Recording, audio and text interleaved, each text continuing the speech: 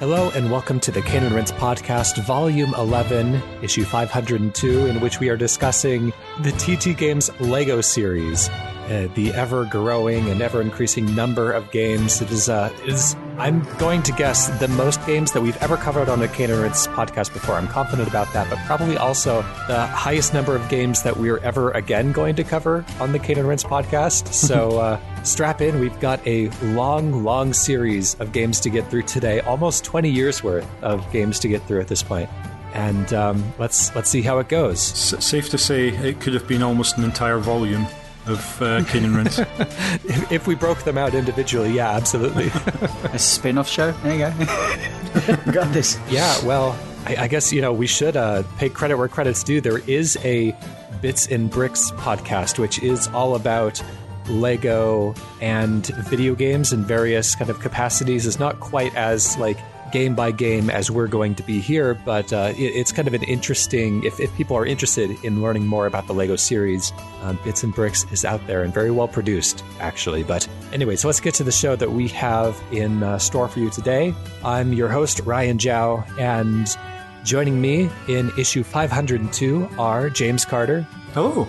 Leah Haydu. Hello there. And Tony Atkins. Hello. All right, the Lego series. I'm going to put forth potentially the most unnecessary spoiler warning that we've ever given on this show. Is it though? Or is it the most because you could spoil lot of we might be spoiling films. The ending of Lord of the Rings if people aren't. Lord of the Rings, Indiana Jones, Jurassic Park. Yeah. There's all kinds of stuff you could spoil potentially. Just to give some context into this long-running series, let's talk about some of the companies that are involved. Warner Brothers Interactive Entertainment is the team who are the rights owners to a lot of these properties that are licensed here. The Lego games as a whole, they're the publishers of the Lego games. They kind of co-manage that with the Lego Group, who are the people who have kind of produced the toys for forever, it seems. TT Games is the primary developer. They were established in 2005 through a merger of two companies, the first of which I actually have a bit of history with, Traveler's Tales, which is a British studio with a history of working closely with Sega. They produce Sonic 3D Blast and Sonic R on the Sega Saturn. And they have a long history of publishing licensed games. So, games that would come out to kind of promote new movies and stuff at the time, like Bram Stoker's Dracula, Toy Story, A Bug's Life, which I played a lot of on PlayStation when I was a kid, and the excellent Toy Story 2 Buzz Lightyear to the Rescue, a real standout from my childhood and much better than any Toy Story game really needed to be. It's a really nice, licensed platformer if you're into that kind of thing. I'd still kind of recommend people go back to that one. They specialized in platformers, like the aforementioned licensed titles, as well as a couple of Crash Bandicoot titles, the Wrath of Cortex and Crash Twinsanity, taking over for Naughty Dog once they left the franchise, as well as a little bit of dabbling in the racing and kart racing genres, like Muppet Race Mania, Toy Story Racer, F1 Grand Prix, and World Rally Championship. Let's get to the actual game discussion, and let's chat through our histories, and let's, if we can, just be extremely brief. Just kind of, how did we first come to it? James, let's start with you. Sure. Yeah. I fairly early on, when I had an Xbox 360, spotted a copy of Star Wars Complete Saga, and played a bit of co-op with my brother over Christmas, and that is just an amazing scenario in which to play that game. It was a nostalgia trip, but also a Lego sort of thing, and Christmas time, just perfect time to be playing it. And since then, on and off, I've played the majority of these games, probably not so many recently, but yeah, I've always enjoyed them, and we'll obviously go into why. But yeah, the Complete Saga was the first one that I played.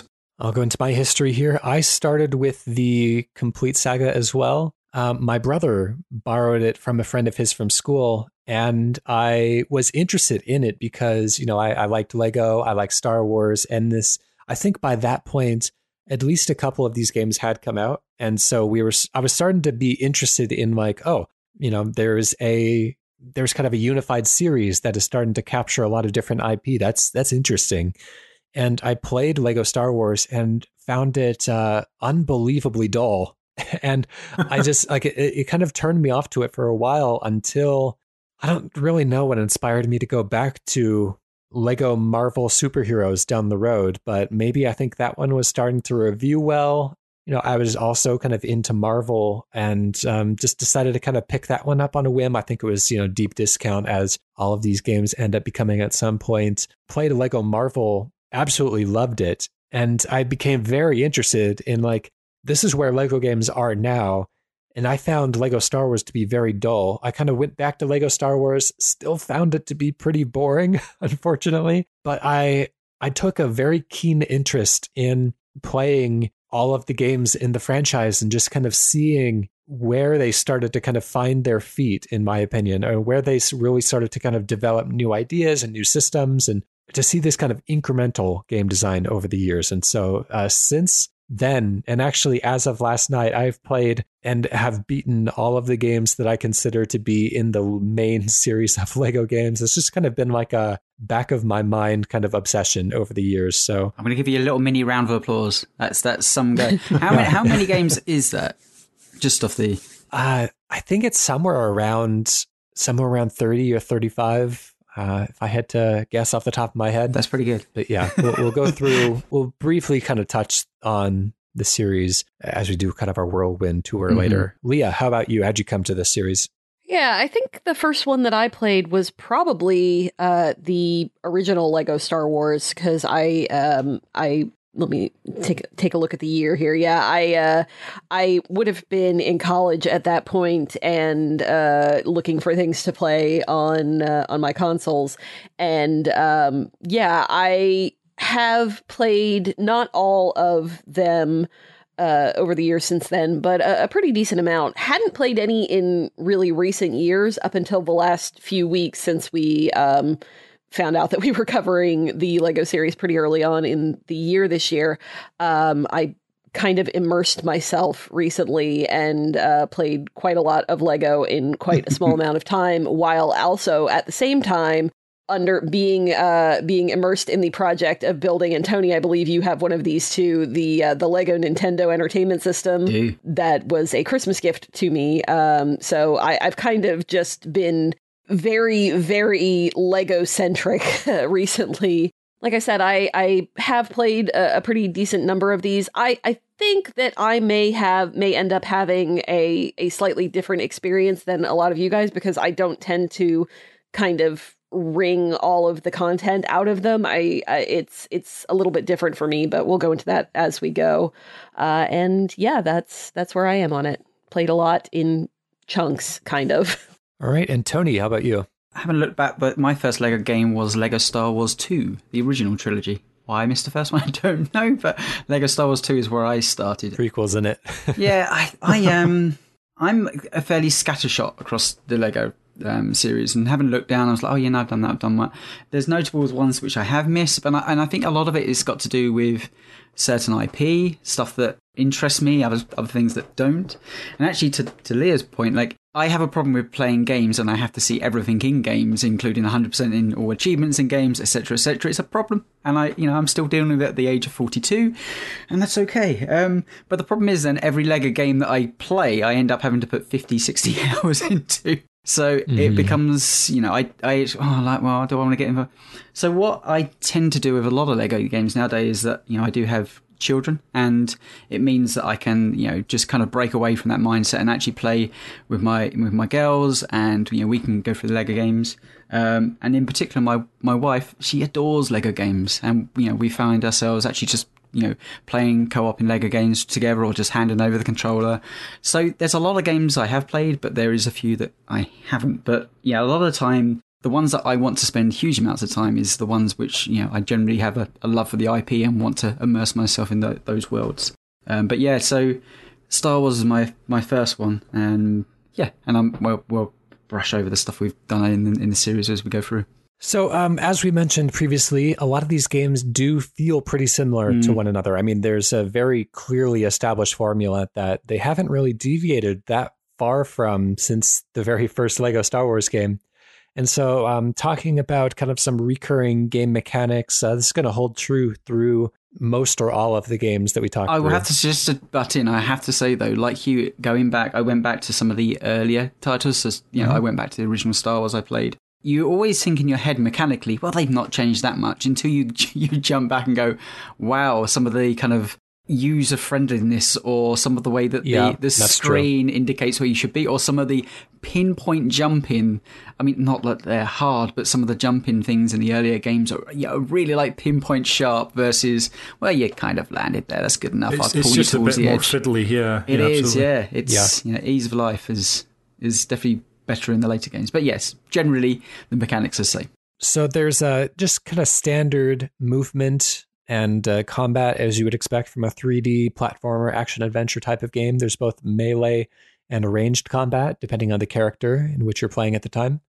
There is a semi-locked camera during missions, but usually a free camera during exploration of the open world hubs. And so they'll usually have a very kind of prescriptive viewpoint while you're going through the tailored content, but it's pretty free to explore as you would like in the open worlds. Throughout the game, you are progressing through these fairly linear levels, and the non-linear open worlds, you're collecting studs, which we mentioned before, as they're kind of constantly breaking apart and raining all upon you.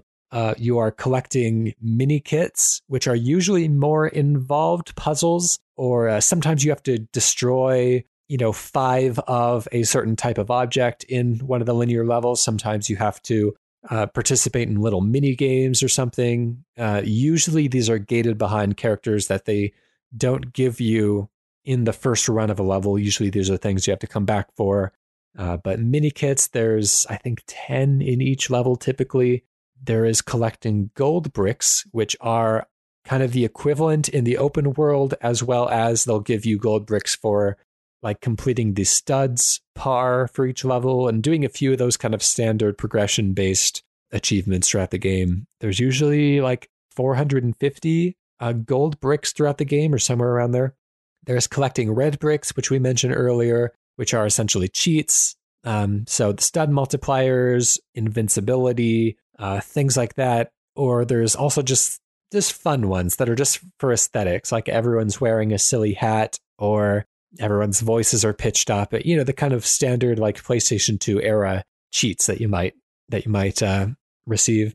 And then you would frequently come across boss fights, and these are usually kind of multi-stage, actually like fairly involved and elaborate for being boss fights in what are ostensibly like children's games. Like these usually involve some level of puzzle solving, problem solving in some way to be able to damage the bosses.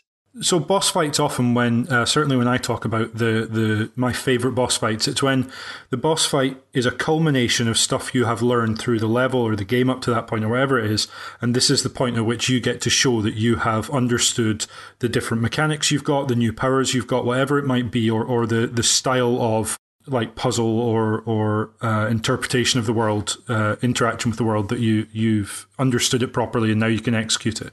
And in the Lego games, it's never really felt like that to me. It's not always that they're asking you to do something completely different to the rest of the game, but often they're asking you to do something very acutely here that you don't really do that much of throughout the rest of the game, like grabbing an object and throwing it at the boss. You don't do that an awful lot necessarily in the combat through the rest of the game.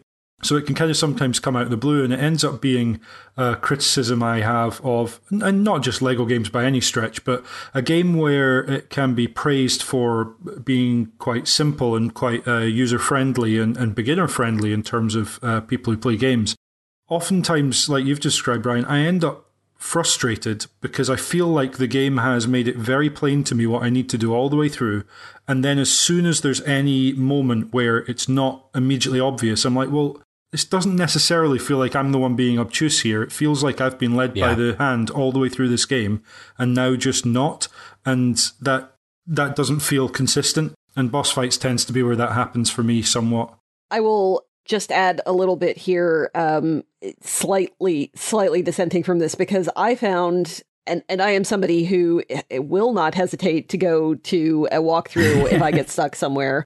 but I didn't really find that I needed to in any of the Lego games that I played, because the answer is almost always just keep breaking stuff until something happens, which I like in some ways, and then in other ways, like the boss fights you mentioned, they're often really scripted, scripted. Like, there is one way to do this, and if you are not doing that, then you are doing it wrong, which in one way is kind of okay, because it's like a puzzle, and also because there are very few consequences for not doing something other than you don't progress. You can't permanently die. You just lose some of your studs when you do.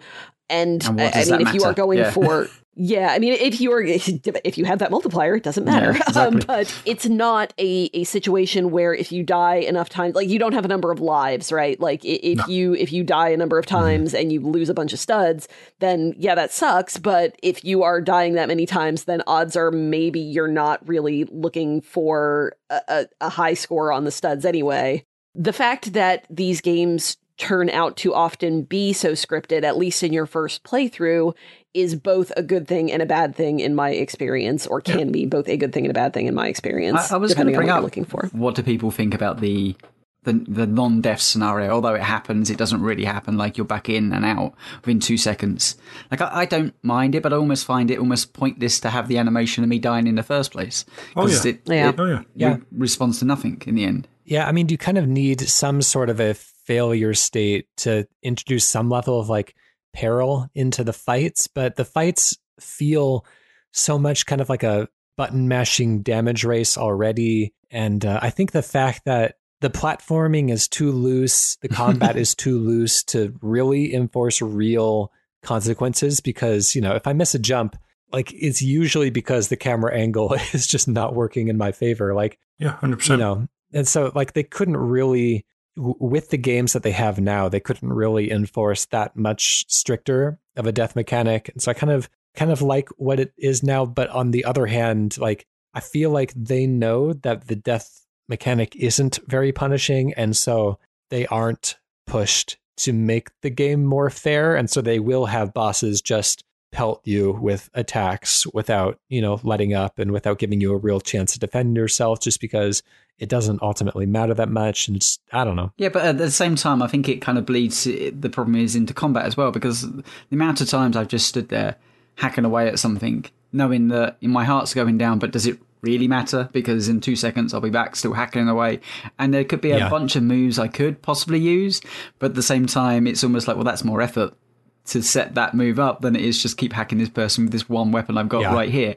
But then again, I'm thinking about my girls, and they don't really care about any of that stuff. They just want to see the story progress in front of them. So no, there's definitely a world in which lives and health and that sort of thing, in some cases, like in the Lego games, I think a good example, are kind of just a holdover from what we used to have in games. Yes, you can take that all the way back to arcades, and you had to have lives and the sense of death because you wanted to get more money out of the people playing it.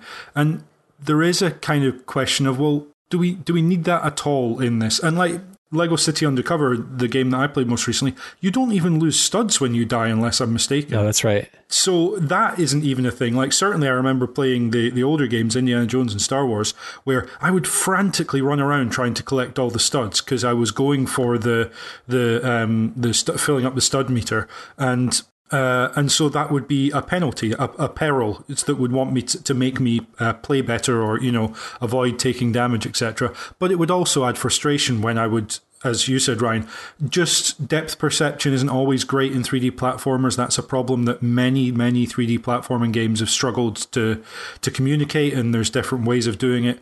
And so you start walking out across a beam and you don't realise that you're at slightly the wrong angle and fall off into water, and immediately you're dead. And you're just like, well, how did I know? You didn't give me the chance to learn, to know to do better next time. I love the idea of a Dark Souls. You died on the screen. Throw pads across the room.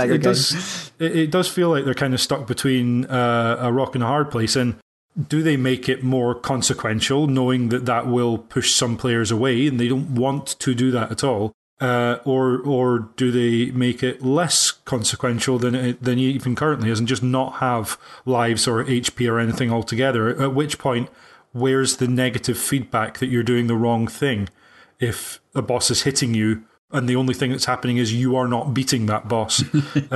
You kind of feel like you need some kind of negative feedback to say that's not happening, that's not the right thing to do. But yeah, it's difficult. And that's kind of the core of it, is like I've always found the exploration and the puzzle solving to be the more interesting parts of these games anyways. And I think it's the part that they probably enjoy programming more, whereas the fighting feels like it's just kind of there for texture. And so the fact that it's not especially punishing, I think kind of plays towards the game's strengths and minimizes its weaknesses. Let's move on to some general kind of notes on aesthetics. Don't want to spend a ton of time on this because all these games are very different, but I just kind of wanted to open the floor for a little bit about the graphics. Like the characters tend to be pretty, simple Lego pieces, and then there will be kind of Lego objects throughout the world, usually set against kind of a naturalistic background. So, like actual, rocks and mountains and houses sometimes and cities and stuff. But, anything that is in that naturalistic kind of photorealistic, not to the quality of photorealistic, but to the artistic aspiration of photorealism, anything in that style you typically can't interact with and just kind of makes up the set dressing. Whereas anything that is in Lego can be interacted with. Same kind of rules of like a old Scooby-Doo cartoon where anything that is inked in is going to move, whereas anything that is the painted background isn't going to be interacted with. Yeah, it does two really great things. The first is what you've just said, Ryan, which is it's very, very clear what you can interact with and what you can't. Mm-hmm. And if the whole world was Lego, the switch or the breakable object could get lost in that. But the second thing it does is kind of I guess a mirror of that, which is when you play with Lego, you play on your carpet and your sofa is the mountain, and the furniture around you becomes the environment. Lego is something that is a very specific blocky, bricky, top plastic toy that sits in a world when it's being played with that is made of materials. Even if you're building out a world, you're probably using a piece of cardboard as the ground, or kids are used to blending the toy with the real world environment, and that becomes the play space. And this does a very similar thing, not to a full Pikmin level, but having a natural, or even if you want to call it a traditional sort of 2D background or even 3D background, but all the Lego stuff in it is instead of having to paint something yellow because you can climb it, it's Lego, you can interact with it. Focus on that stuff, yep. And everything else is whether it's the painting backdrop behind that you would used to have in a sort of silk screen in films, whether it's that or whether it's reflecting kids playing with Lego. It just works really, really well to draw a distinction between background and foreground like that.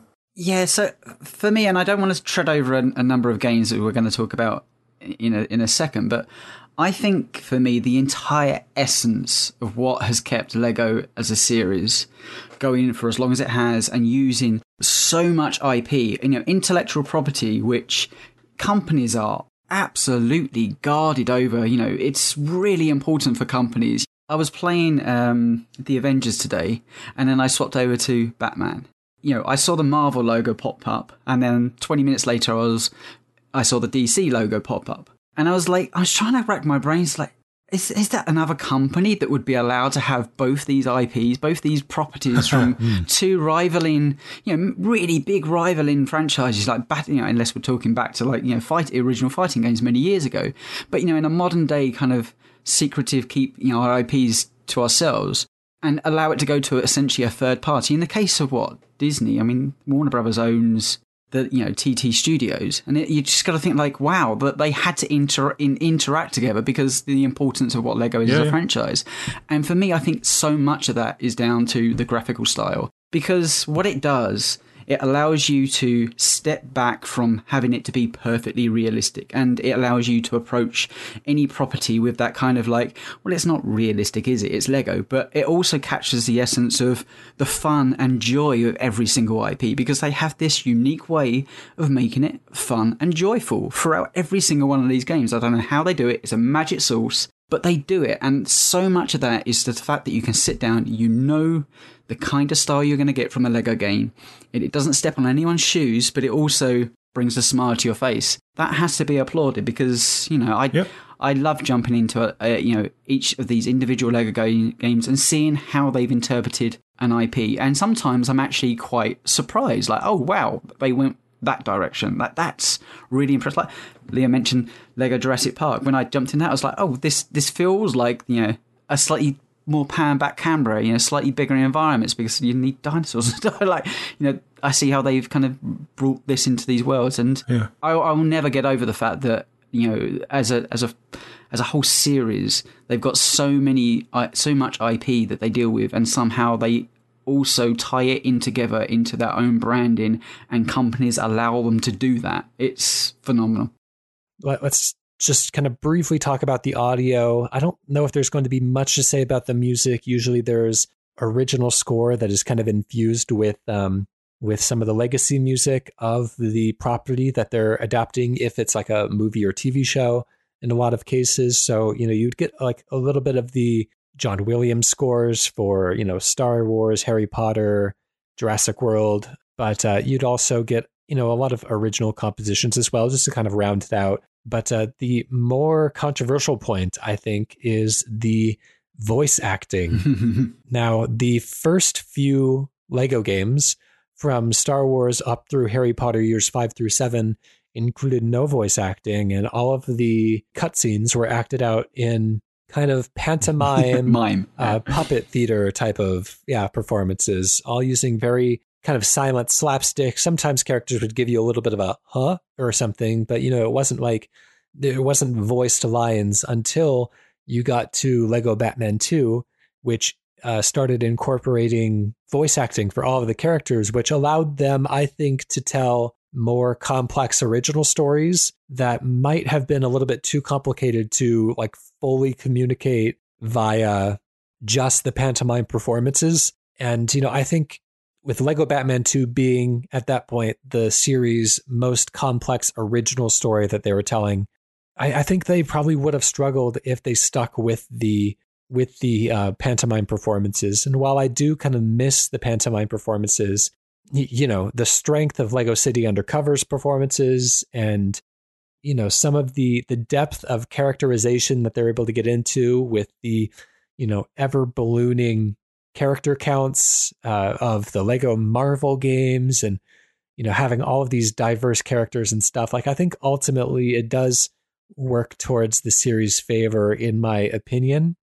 The caveat that I'll make to that is that there are a few of these games, the ones that are oftentimes based off of movies, like Lego The Lord of the Rings introduced this, and you saw it come back in like Lego The Hobbit and Lego Marvel's Avengers as well. Yeah. Yes, Lego Marvel's Avengers, that use the actual voice lines from the movies that they were referencing, which I think on one hand makes for a good back of the box bullet point. You can say that, we have the actual actors, Elijah Wood and, the entire crew that are giving their voice performances to these characters. It sounds authentic.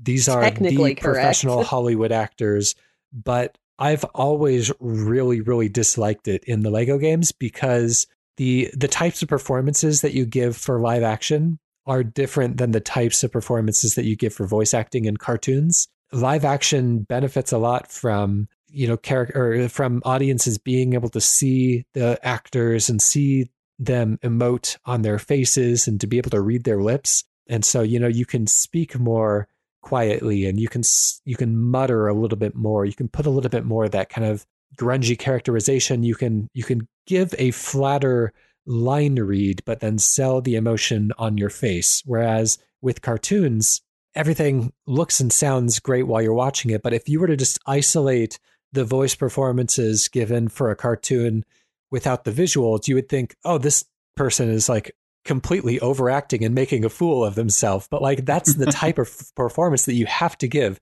for a cartoon, because like you have to sell everything through your voice. And it's necessary. And the games that have the original voice acting get this. And I won't say that the original voice acting in any of the Marvel games or any of the Lego games is like stupendous, but it's like, it's competent cartoon voice acting. Whereas the voice acting that is taken straight from the movies, I think it comes across muddy. It comes across like really flat and just completely inappropriate for the types of experiences. I always call it voices have been inserted, because that's the way sometimes it feels like an audio track has been inserted over a scene, and it feels every bit of that, rather than, somebody has recorded a voiceover for the scene. It's somebody has taken something and we've made the scene to the voiceover. It's a bit weirder. It doesn't quite always stick as well. Well, it's even more bizarre than that, because you don't just get the voice from the film. Oftentimes you get the sound that's also going on around the voice, like the background, like Lord of the Rings. You can hear the wind whistling behind them, and it makes sense for the scene, but it also doesn't sound right for the game. It's very bizarre. I really liked the non-voice acting, but the voice acting does lend itself pretty well to certain stories.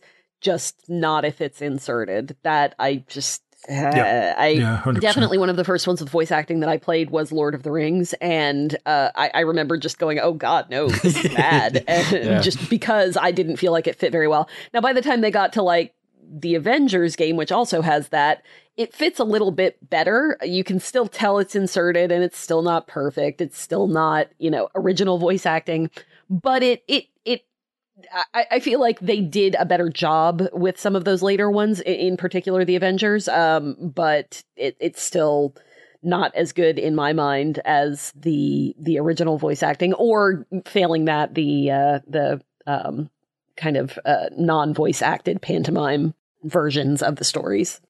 Let's get to the actual games. We're going to go through all of these TT Lego games, but we're going to give kind of a whirlwind tour of most of them, and maybe kind of buckle down on conversation points for a few of the important ones along the way. But if we don't give your favorite Lego game as much conversation as it deserves, we're trying to keep this podcast somewhere under 12 hours. So, time us now. We're going to start with Lego Star Wars, the video game. And kind of probably also tie in Lego Star Wars 2, the original trilogy, and Lego Star Wars, the complete saga, which were the 2005, 2006, and 2007 releases respectively. We'd already kind of talked through a lot of these aspects. I'll note that I found these to be pretty dull at the time, and I still find them to be pretty dull going back to them now as far as gameplay goes. But I will say that the various kind of sets of powers never felt as elegant in any other universe, except for maybe the comic book ones, as they do in the Star Wars universe. It's just such it feels like they've picked the right property to start out with, and to have Force users, the Jedi, who can use the Force, who can use lightsabers. And so they have this kind of melee and magic type of build versus the bounty hunters that are a little bit more, they have ropes and long distance, ranged weapons and jetpacks. And then you have the stormtroopers who have different abilities, everything. And the droids, especially droids, add a lot to this for those special kind of hacking interactions. It just feels like a really, really good and really intuitive way to understand the different character classes that they would elaborate on in the later games. Where does Lego Star Wars sit for you? Well, for me, I think that it was the absolute perfect IP they could have picked to start the Lego franchise off. In fact, you do wonder if they didn't start with this and tried a different approach to something else, whether the games would have stuck to the way they did, and then had this blossom in years of money making, because it just seemed like it was a natural fit. In fact, I think Star Wars was one of the first big IPs that they really messed around within the actual business of Lego itself, the building blocks of that. And I think long history. Yeah, so it was once one of those perfect fits. And yeah, for me, I think, you hit, people firing, you have lightsabers which cut, Lego sections in half, but you can do that in a fun way because it's Lego, it breaks apart. You can, force push and things break apart. And it has all those elements of making sense to the style of IP that they are working towards, and I just think it was a perfect fit. But like you say, going back to the game now, I don't think it's certainly. I mean, it makes sense that it's not the pinnacle of Lego gameplay, but the building blocks are there for sure. But it's a little bit stilted to go back to it now. Let's move on to the next video game in the series was a pretty big departure, I would say. And I think if the series had started here, we probably wouldn't be talking about Lego games today. Nothing wrong with this game in particular, but Lego Indiana Jones, the original adventures, I'll say that it was a huge step forward in the kind of fluidity of the game feel. You know, it feels like the time in between Lego Star Wars and Lego Indiana Jones, they spent some time on the engine. But yeah, I think overall, like, I couldn't really shake the feeling that I don't care about Indiana Jones that much. And you know, these are, for the most part, non-supernatural entities. And so you're really kind of limited by having like somewhat naturalistic power sets, which, you know, I think actually is probably, like, as far as like a self-discipline measure, like a good way for them to go, because they kind of got the most supernatural out of the way right off the bat. They got to experiment, and then they had one where they really had to kind of like color inside the lines really intentionally. I don't have numbers on this, but I suspect that a lot of people played Lego Indiana Jones because there was an Xbox 360 bundle that had, it came with a dual disc. I don't know if it was two separate discs or whether it was just one disc with both of them on it, with Lego Indiana Jones and Kung Fu Panda. I don't know what exactly the year was, but I do remember that around that time I was working at GameStop, and we saw so many of those discs come back in for trade-in. So I suspect that just because of that bundle, since that was a pack-in, a lot of people probably played the original Lego Indiana Jones who might not have otherwise, just because it came with the console. Yeah, and I think obviously maybe not in terms of, right, you've got your pick from a list of every single fictional franchise in the world. Maybe Indiana Jones wouldn't be the next, but after Star Wars it does make sense. It's obviously, it was LucasArts, it is another trilogy that was beloved, and the people making the game at that time were exactly the right age to be wanting to go back to the nostalgia of Star Wars and Indiana Jones. So it made perfect sense that would be the next one. I think the real story here, though, is, Ryan, Star Wars is dull and you don't care about Indiana Jones. Really? This is your opening pitch for the Lego series? Okay.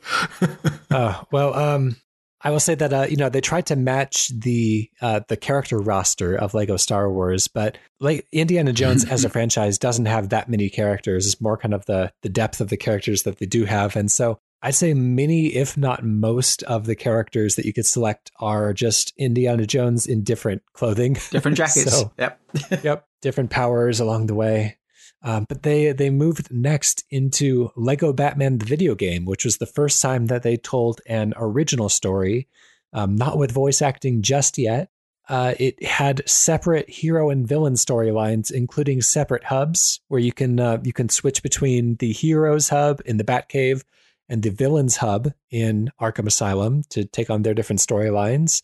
And you had the puzzle solving in this game was less about changing characters, though you could in level replays as normal, but it was more about changing the suits that Batman and Robin were wearing and kind of using the different abilities that their various suits would give them. So it's not necessarily something that's come back a lot later, but it was a little bit more of those, you know, you get those kind of context sensitive power-ups throughout the various levels instead of unlocking more kind of permanent power-ups along the way. I think the suits is really interesting because obviously in Star Wars you've got, as we said, the different character classes, and in Indiana Jones it's lots of different outfits, but ultimately Indiana Jones is always going to still have the same ability set no matter what outfit he's wearing, whether he's wearing his professor outfit or his adventure outfit. But in Batman it makes perfect sense. That's a very tech-focused superhero, and we had seen through the 90s films, Yes, sometimes he needs to put on his ice suit. Sometimes he needs to put on his green glowing neon suit. And, it makes perfect sense that Batman would have different suits for different abilities and different scenarios. And yeah, that again, it just kind of fits the sort of game Lego wanted to make. And whether that was happy accident or whether they are just really good at picking the franchises and dovetailing that with the gameplay, it makes perfect sense here to do that.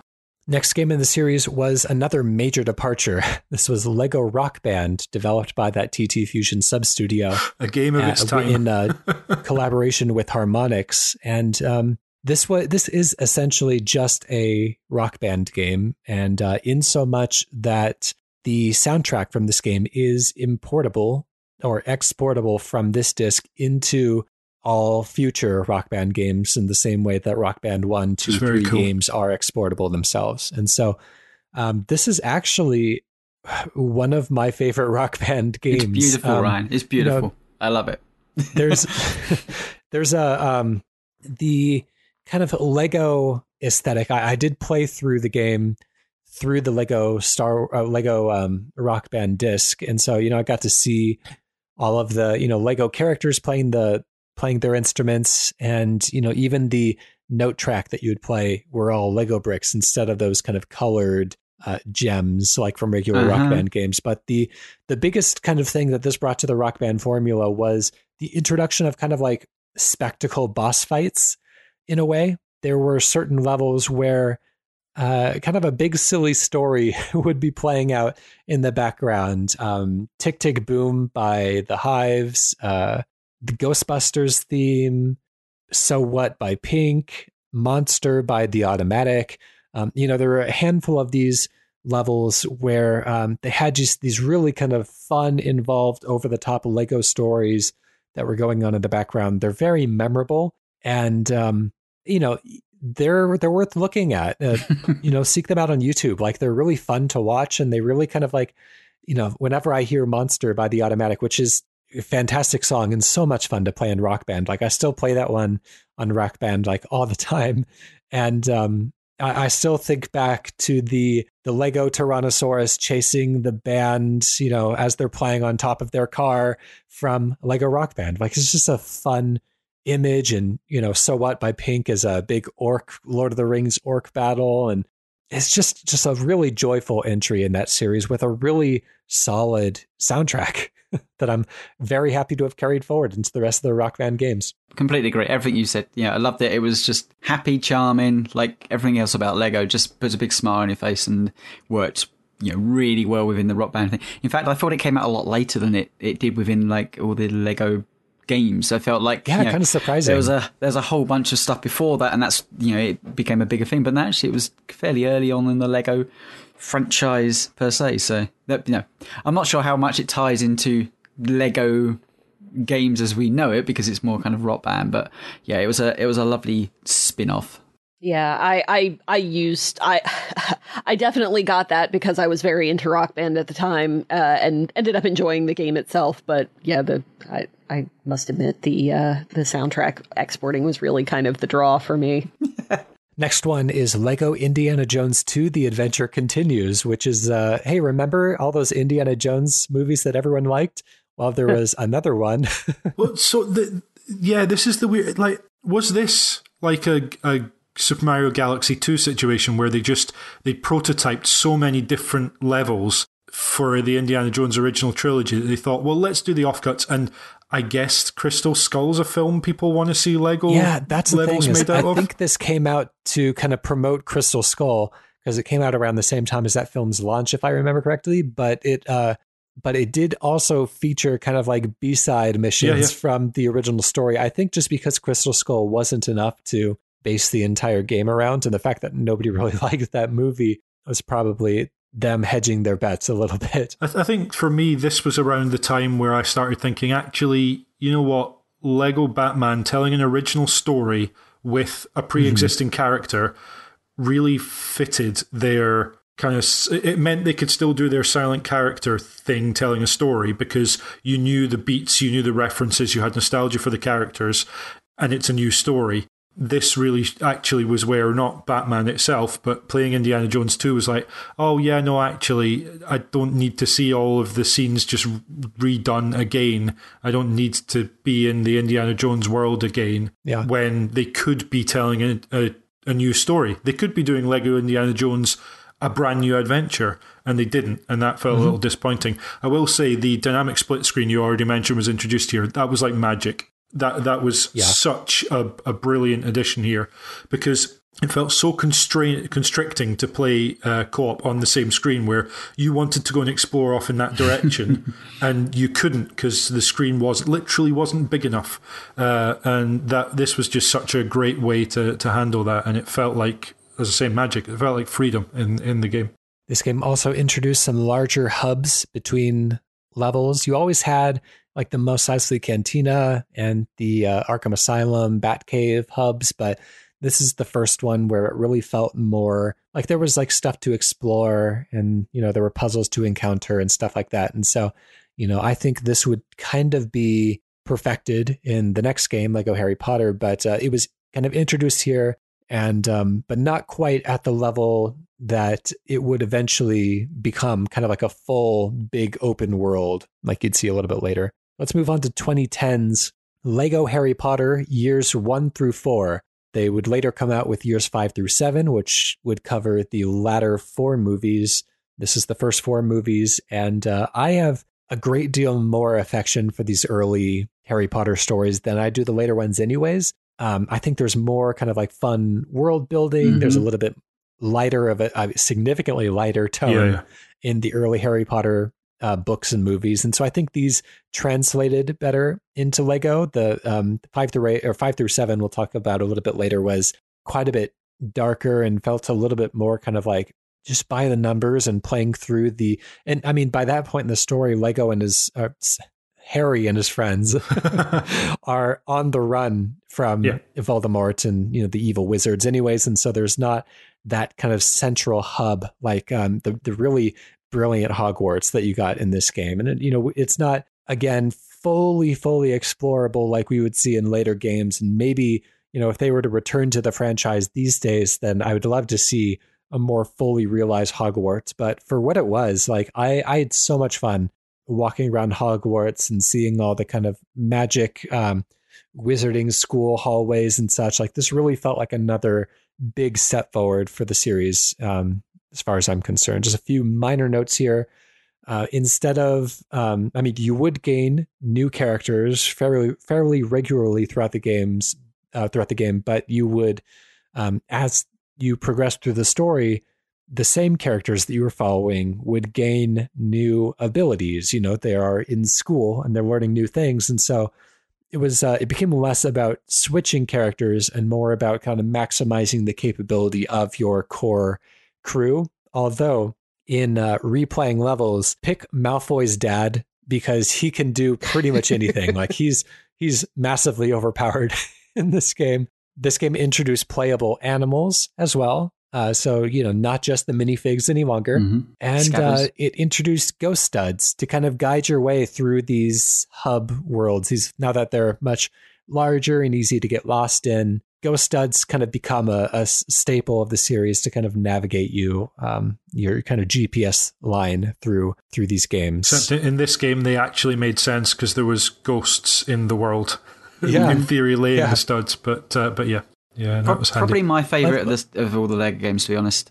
And I just, for me, it's because, you know, I like the Harry Potter IP as much as it is kind of a weird thing to say now, but, you know, I still like the Harry Potter IP. But I also think because magic plays a big part into the world, it gave context to a lot of the stuff you would do with wands, moving stuff around the environment, you know, shooting beams of stuff to hit. Like it made sense. And then the different cloaks would make sense because it feels like it's different houses and different things allowed to, like it for, you know, the world exploration made sense because in Hogwarts there is lots of secret areas that you can explore and find, and, you know, the way the imagery of the title works is so brilliant because there's so much to draw from that series. So I just think as an entire package, it had everything going for it, a bit like Star Wars. Just, you know, iconic imagery that just works so well, but it also had that layer of, well, it just plays into the game mechanics perfectly. And it doesn't always work that way, because I remember playing the EA Harry Potter games where it was based more kind of at the time, realistic look, and they never quite captured that same magic. But I just think here, yeah, absolutely. And like I say, the caricatures worked really well for the characters in this as well. Good fit, I'd say. Leah, did you play this one? I did. I played. I guess it would have been probably pretty close to when it came out. And yeah, I really feel like the ghost studs were kind of the big one out of this. That is something that I genuinely appreciate in the later games. I get lost really easily, so that's something that I feel like should be definitely recognized there. It felt like this was the culmination of, okay, here's what we can do, retelling a film story without, voiceover, without telling our own version of the story. It's they do a great job, and I think, to Tony's point, the humor fits better in years 1 to 4. It makes sense that would be the game that, Tony, you responded to more. But yeah, also just the notion that other Harry Potter games hadn't kind of got Harry Potter right is partly because if you want to include all of the different aspects to those books, you almost need to have, you need to have so many different mechanics. You need multiple different types of games all stitched together in sort of a Grand Theft Auto type of way, because you need to be able to be Harry with wand in hand, but also on a broomstick and also on the back of a hippogriff. And there's so many different aspects and mechanics and perspectives, even camera angles that you would want in order to be able to do all of that justice, that it kind of doesn't work. So you end up with, from one Harry Potter game to the next, they've almost been different genres all the time because they're trying to find the genre that works for that universe. And the answer is, put it in this constrained sort of action-adventure sort of isometric style, and let the fact that they already have abilities that kind of fit in with these characters and the possibility of changing between characters, let that do the work for you and just retell the stories, which is exactly what they did. It was really well done. I remember I went through a period of every week for about a year sending a tweet out asking for the collection to be ported over onto Xbox and Switch, because it was bizarre that they weren't. They hadn't been ported over onto Xbox One and Switch. And they finally did. And I like to think that was because of me. Yeah, I think it's kind of funny that they made Hermione's intelligence into a gameplay mechanic. She's just smarter than everyone else, and that is a magic power in and of itself. The pacing of the adventure is really great here, and the pacing of red brick unlockables is also really good. So really nice, really pleasant kind of playthrough experience. Moving on to 2011's Lego Star Wars 3: The Clone Wars, which was kind of an odd one. I don't want to spend a ton of time on this one because I found it pretty dreadful, actually. Again, like I love Star Wars, but none of these early games were really able to pull me in. And this one was mostly because they introduced these kind of RTS type of stages. If we think about like Brutal Legend was an action adventure game that had these big like real-time strategy boss battles, that a lot of the kind of like public opinion on that one is like, hey, the game was really cool, it didn't care for the real-time strategy sections. And that's kind of the same thing that they've got going on here. They had kind of a dull single player story mode that was based on the Clone Wars animated the CG animated show, but these real-time strategy segments in which you'd be sending clone troopers across these miniature battlefields was just like really, really poorly implemented. It's surprising with how much I love Star Wars and how like strong of an IP Star Wars is. I didn't feel like we really got the ideal Star Wars game until The Force Awakens, which was, very, very recent actually. And, we're still kind of looking forward to the Skywalker saga, which we don't have a release date on. Lego Pirates of the Caribbean came out that same year in 2011.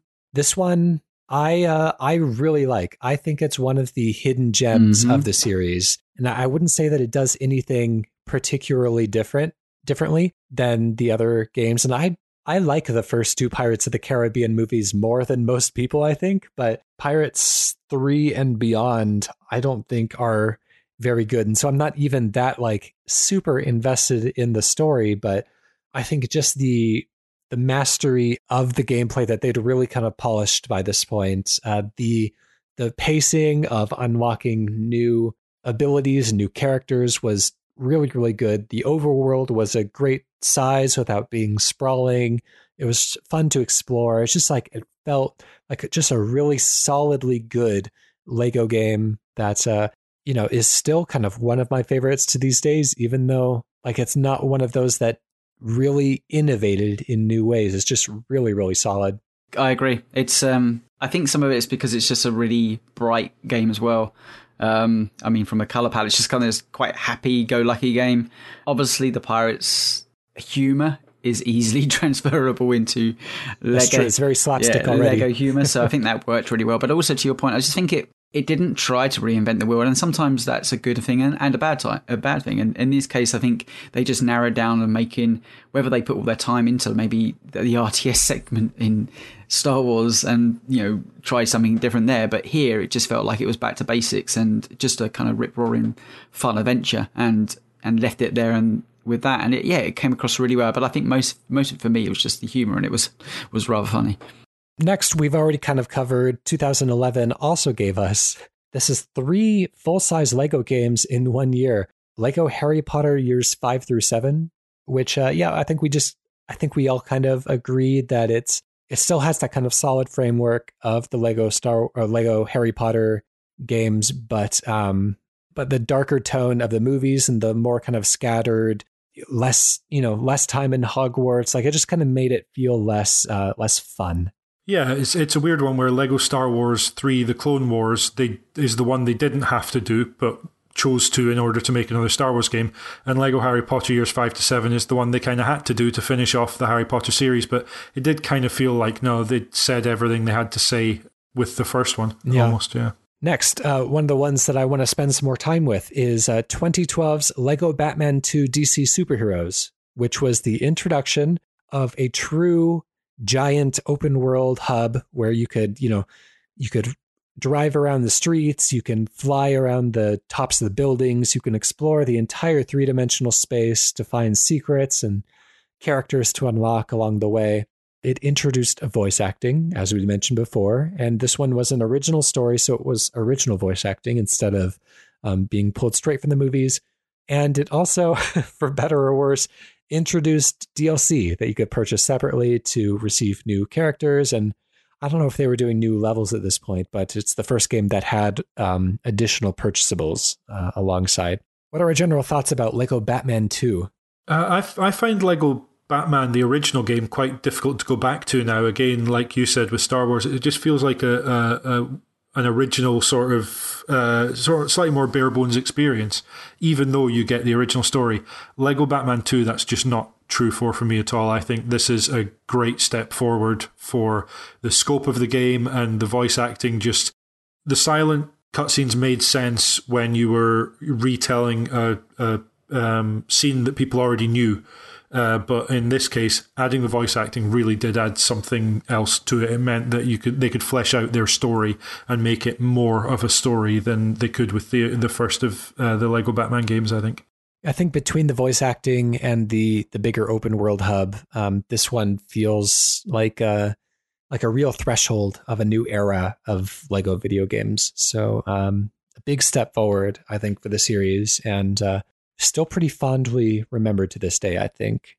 Next one, 2012, also brought us Lego The Lord of the Rings, which was the first game to use voice clips from the movies as voice acting for the characters, which I've already explained the reasons why I don't like this. It has items that you can carry in your backpack, and I believe it had a little bit of crafting as well, using raw materials to craft items. But you kind of had a backpack of items that you could pick up from the world, I think this one, my big takeaway from Lego Lord of the Rings was that the overworld really kind of steals the show. With Lord of the Rings being a journey already through various towns and lands and all these like really memorable places from the books and movies, the overworld didn't disappoint. Like it was really fun to, obviously it was like very much abbreviated. All the places were kind of like squished together into a walkable space. But you did get to, just on the overworld, take the entire journey from the Shire all the way to Mordor and beyond even. So really impressive open world work here. Yeah, I enjoyed this one despite the voice clip thing, which, as you say, we've already talked about. I this was one of the ones that I have pretty fond memories of going through. Yeah, I think add a Lord of the Rings score and some of the imagery from Lord of the Rings, and it's as simple as that. I'm almost sold on it because of the journey you take as the characters.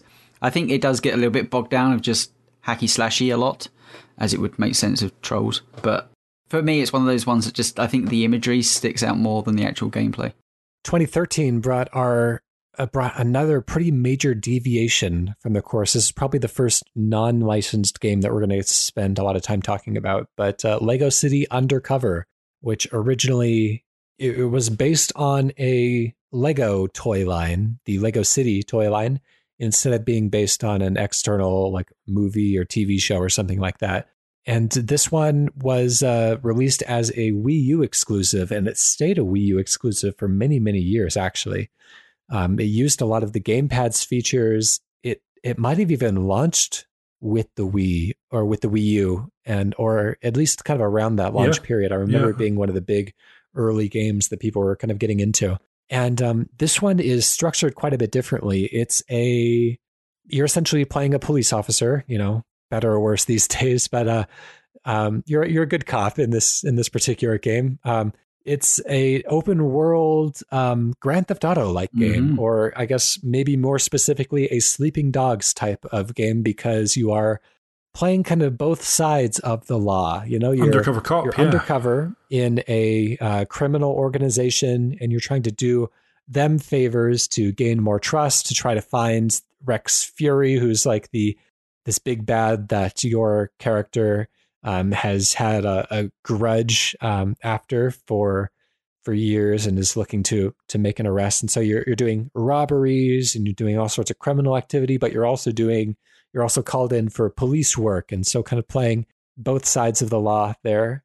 You still collect studs, but you also collect bricks. When you break apart Lego objects, they'll often break into bricks, which you can use to assemble things in building pads in the open world. Yeah, super builds they're called, I think, aren't they?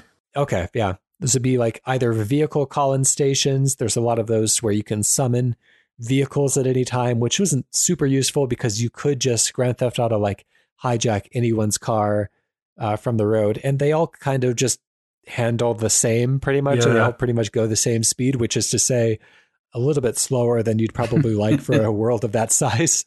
But you could unlock flying vehicles later on, which I have a bit of a problem with as well. Like I found the helicopters to be really, really disappointing. Yep. Like I thought at the point pretty late in the game when you unlock the ability to summon in helicopters, that should have opened up the world in you had the kind of horizontal lay of the land previously as you were driving and running around the city, and you could oftentimes find like elaborate parkour courses to get to the tops of certain buildings to find extra collectibles. At that point, so late in the game, helicopters should have been a way to give you that vertical freedom to be able to collect things in the air, to be able to land on buildings and hop out and explore the rooftops and really kind of like make the most of the city. But what I was disappointed by is that you can't exit helicopters at any time that you want. You have to exit them either at helipads, or you can jump out if there's a crash mat at the top of certain buildings, a kind of a helicopter exit only point. And so it makes it a fast travel system that isn't fast. Yeah, it's weird. essentially. Yeah. It's just disappointing that you never really got that freedom of complete 360 degree exploration. Like you were still bound by those same limitations. And the helicopters I found did not control very well either.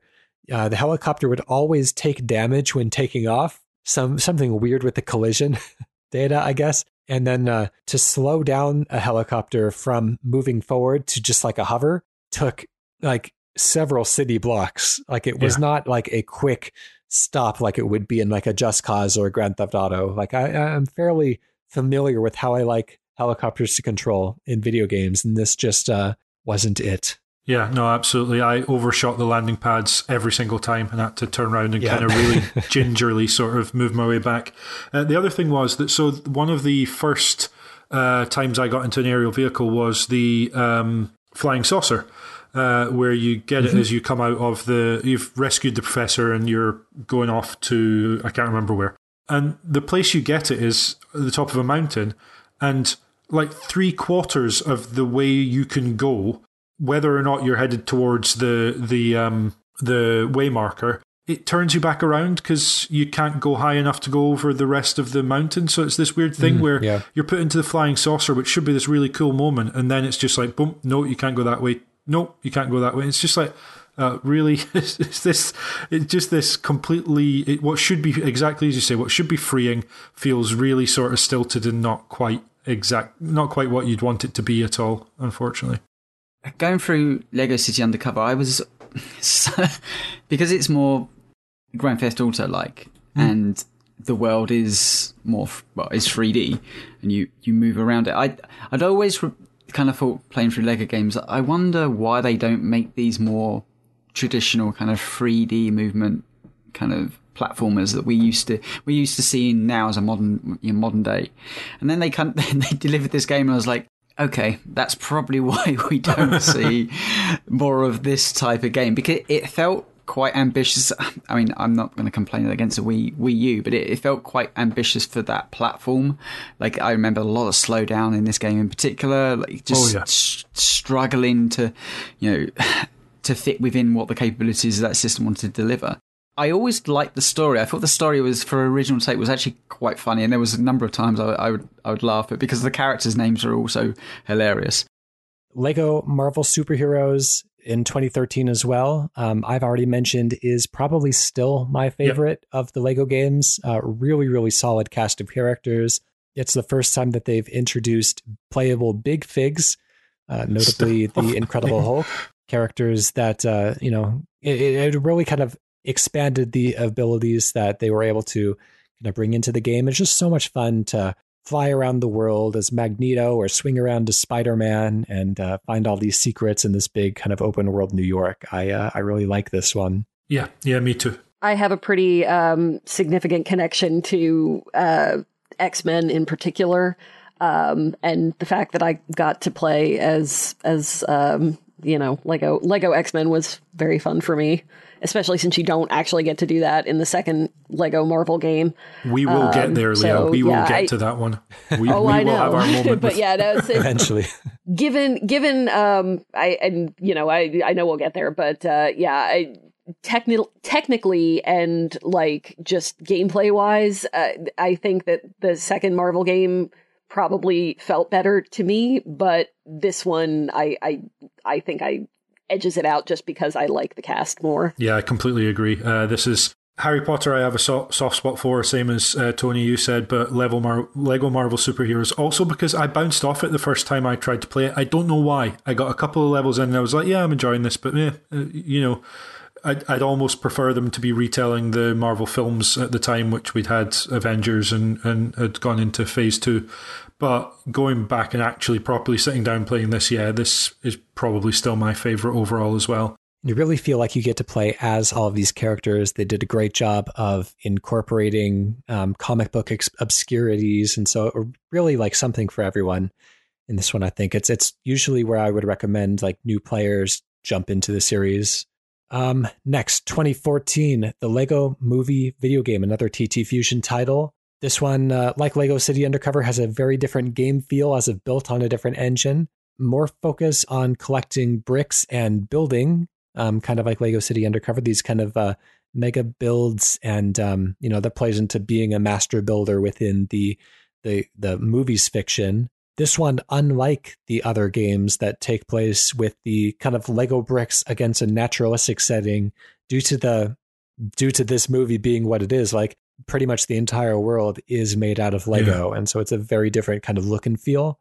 And there's a kind of fun master building mini game when you're creating these larger builds in which you have to kind of yourself choose where these key items go and assemble it to kind of to the instructions. So, you feel like you're kind of taking a little bit of that building back into your own hands.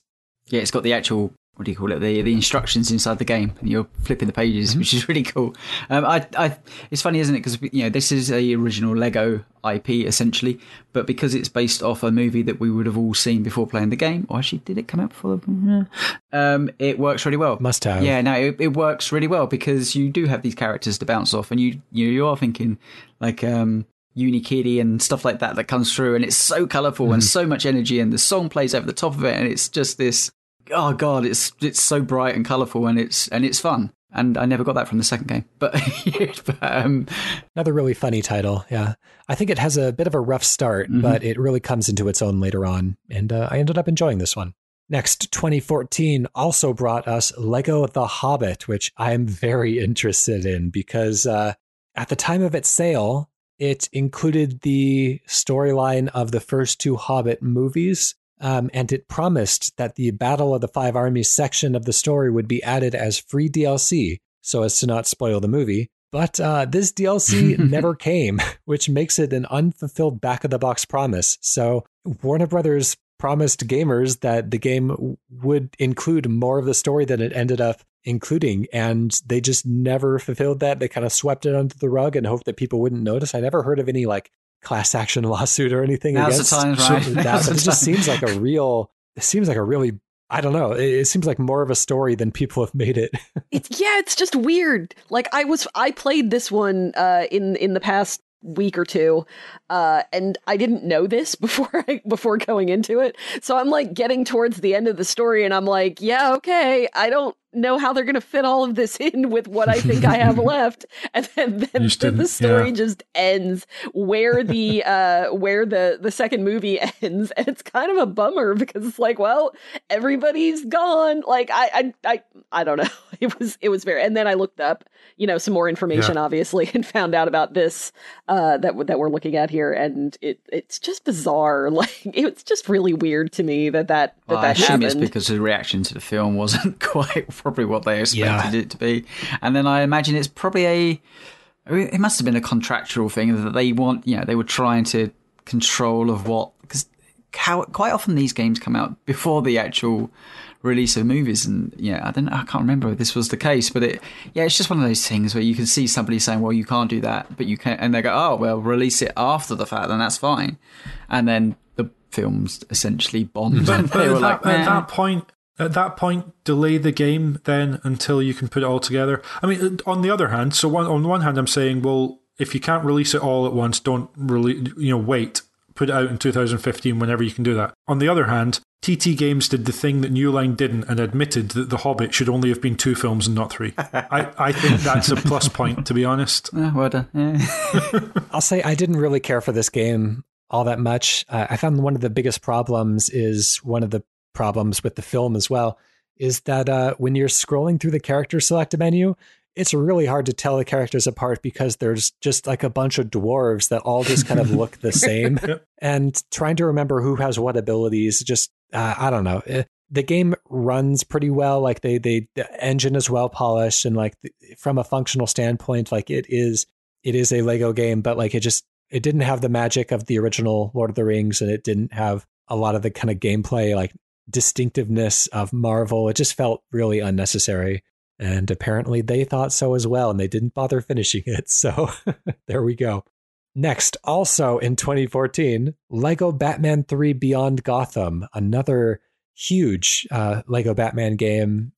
This one was another original story, a wonderful spread of heroes and powers, really great pace of earning studs and red bricks throughout the game. It had DLC that had throwbacks to the classic Batman 1966 TV show. It's really all that you could want from a Lego Batman / Lego DC video game. Like it feels very well realized for what it is. And I think it's one of those that was very well received in the series. It introduced the season pass as well, which we would see more of going forward, for better or worse. Next, another one that has been that is very interesting, very distinct in what it does, and has been one of the ones that correspondents have remembered fondly is Lego Jurassic World in 2015. You can play as several of the dinosaurs, and you can even DNA splice your own, not your own DNA, you can DNA splice various kind of DNA samples together to create custom dinosaurs, which is really funny as well. And the dinosaurs, for being Lego creatures, like they're really well animated, and they feel like big living dinosaurs. It feels like a really good realization of the Jurassic World franchise, the kind of IP and the property.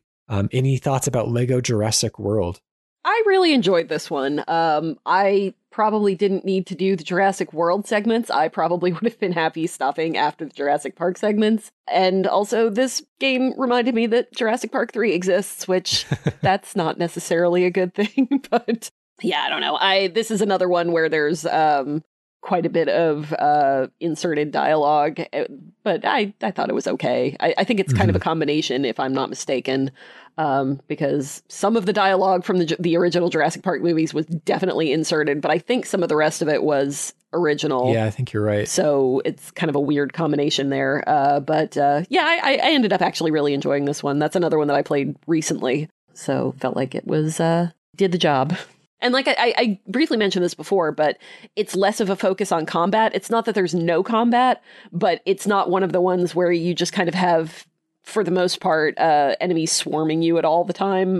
There's a lot more, like, I am a sucker for this kind of thing. So like I got a really big kick out of the fact that the whole first section of the game is taken right from the movie when they're, attaching the raptor cage to the paddock, and like that whole thing is, there's no combat in that, but it's all kind of just from the movie. That's a really good point. I hadn't considered that because I'd not played this game, but yeah, you just can't have combat because no one in these films fights dinosaurs. You run from dinosaurs. So who are you fighting? Yeah, there's a lot of punching the smaller dinosaurs if they do want combat, but like you're not fist fighting a T-Rex for sure. Most part, yeah, absolutely. So yeah, no, it makes perfect sense. It means that they can lean a bit more on their puzzles in the set pieces rather than combat, which is cool. Yeah. And you could play as a lot of the dinosaurs. You can select some of the dinosaurs from the character select menu, and then there are some you can only access from dinosaur pads throughout the game, which is a little bit of a confusing way to do it, but whatever. There's lots of references to other Steven Spielberg movies in this game as well, like Back to the Future and E.T. I kind of wonder if this was kind of a cross promotion for Lego Dimensions, which came out the same year. And I wonder if that means that there was a Lego Jaws planned for that at some point. I think the other thing is obviously Lego Jurassic World was another TT Fusion, and they had in City Undercover, that game, despite being an original story, has a lot of particularly film references in there and pop culture references.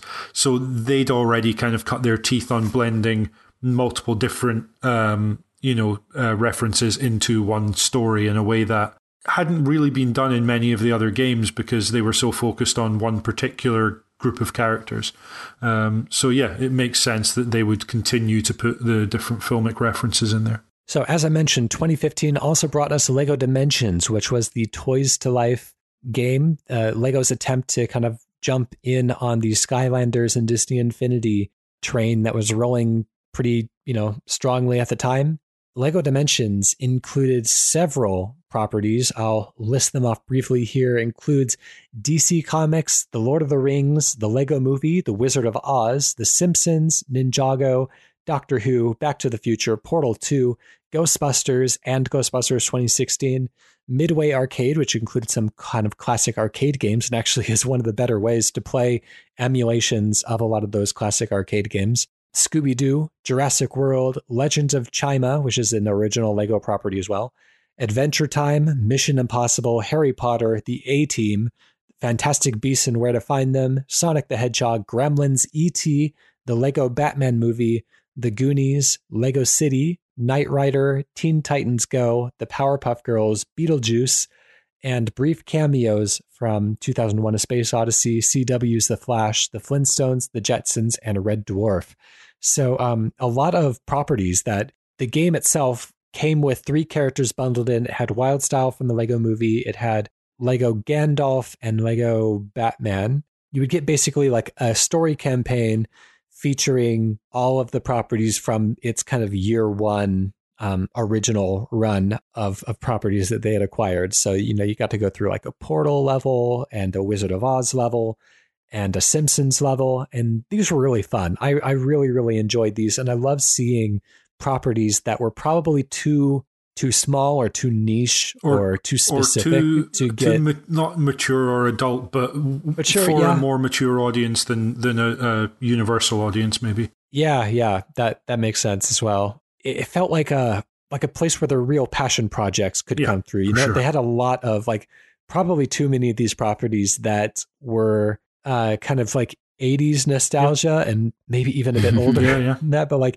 the A-Team and Gremlins and Knight Rider, and it's kind of like, what kids are into these? Like, these were just for the adults pretty much, and probably just for the people making the games. But it's instead of unlocking new characters along the way, you would have to buy these Toys to Life packs that would they had smaller packs that included like a character and a vehicle. They had kind of mid-sized packs that included usually 2 characters and 2 vehicles, or 2 characters and 1 vehicle or something like that. And then larger like story packs that had new story chapters that included like 2 characters, a couple of vehicles or items, and then like an entire like Lego Dimensions diorama that you can assemble with Lego bricks that could kind of act as like the Lego gateway on the little plastic device you would scan the characters in on. And so, you know, kind of an interesting way to bundle content together. If you bought a character from a new franchise that you didn't previously own, it would also unlock like a big open world based on that franchise. So, you know, a Sonic the Hedgehog open world or a Mission Impossible themed open world. And these were constructed with a lot of care and attention. These were really wonderful and really the highlight of the package. So much fun just walking around in like a Goonies world because, you know, somehow you can now. It felt like it was just a really fun way to let these designers work with properties that they just never would have been able to otherwise. Yeah, really, I enjoyed it a lot. So what I will say is I never played Lego Dimensions. The Toys to Life thing didn't necessarily put me off, but I was very aware that if I was going to play it, I would want to collect as many of the figures as possible. And as you've put in the show notes, that gets quite expensive. What I will say is I get that opening up levels and different worlds tied to the figures makes the figures more valuable. I get that. You want people to be buying something and feel like they get something significant for that. The problem is, the flip side of that is it makes the base game less valuable because you have to buy the extra purchases in order to get what some might see as the full game.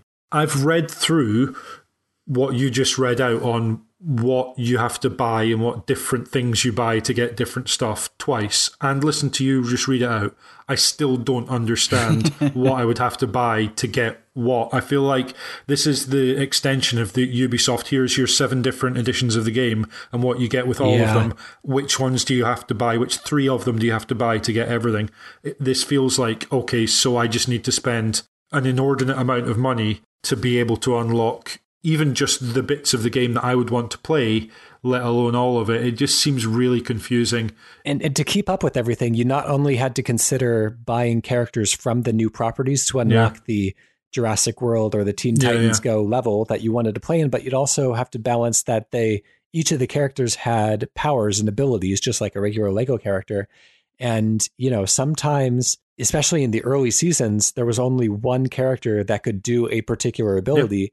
And that would affect your progression across all of the open worlds. And so you needed Owen from Jurassic World because he was the only one who could cut vines until, I think the later seasons, more of the characters had a broader set of abilities. And, you know, if you just bought the last season of characters, you could do all of the abilities many times over, I expect. But early on, like, you really had to be really deeply invested in that economy to get even, to be able to beat the game. That sounds like a good way to sell characters that you're not sure would otherwise sell by tying them to an ability that people are going to want or need. Well, so my quick couple of points on it is, so if you take something like Skylanders, it would be basically content would be locked behind, say, a magical ability, and 9 times out of 10 you've got a character that would have that magical ability to get past, because you're only talking like 5 or 6 different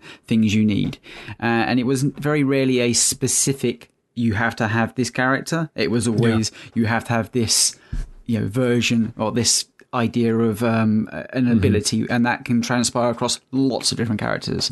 So very much was content locked away. I think the problem with Dimensions in the end was, in those games, I think you when you went into Skylanders, you kind of knew what you were getting into. I think when people were buying Lego, you were so used to having a screen in Lego with 50 different characters to choose from, and you could just cycle through and play that content, to suddenly come up against a wall where it's like, well, you don't own that one, and you don't own that one, and you don't own it, and that ability is not there because you don't own it. Feels like something's been taken away. It actually feels like, it was something taken away from the content of the game, and that's not what the other Toys for Life games felt like. It just felt like you were adding something into the world. And so I think it just come against that brick wall.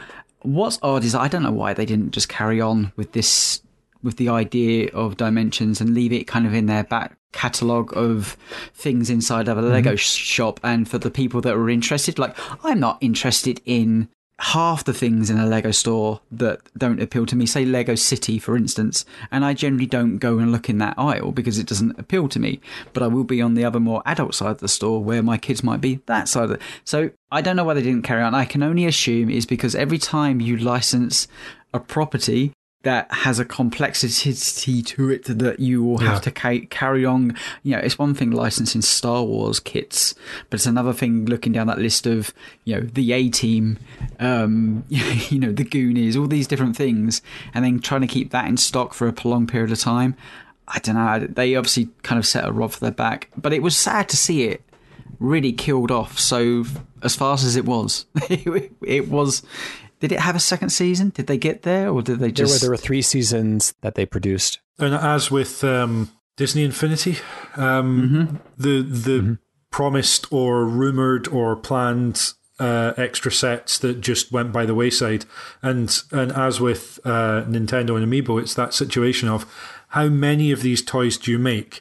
Because you don't want to make too many, because that way goes, the likes of THQ before. When you make too many of a peripheral you're sure you're going to sell and then don't, that's a lot of sunk cost into something that's now sat in a warehouse costing you more money. But the alternative is, like with Amiibo, you do these limited runs and then they become like gold dust, and then next thing they're just in charity shops left, right and centre because people want to get rid of them. But at the same time, I feel like Lego, you're creating bricks, and those bricks can be used across any one particular thing, unless you make the set so particular.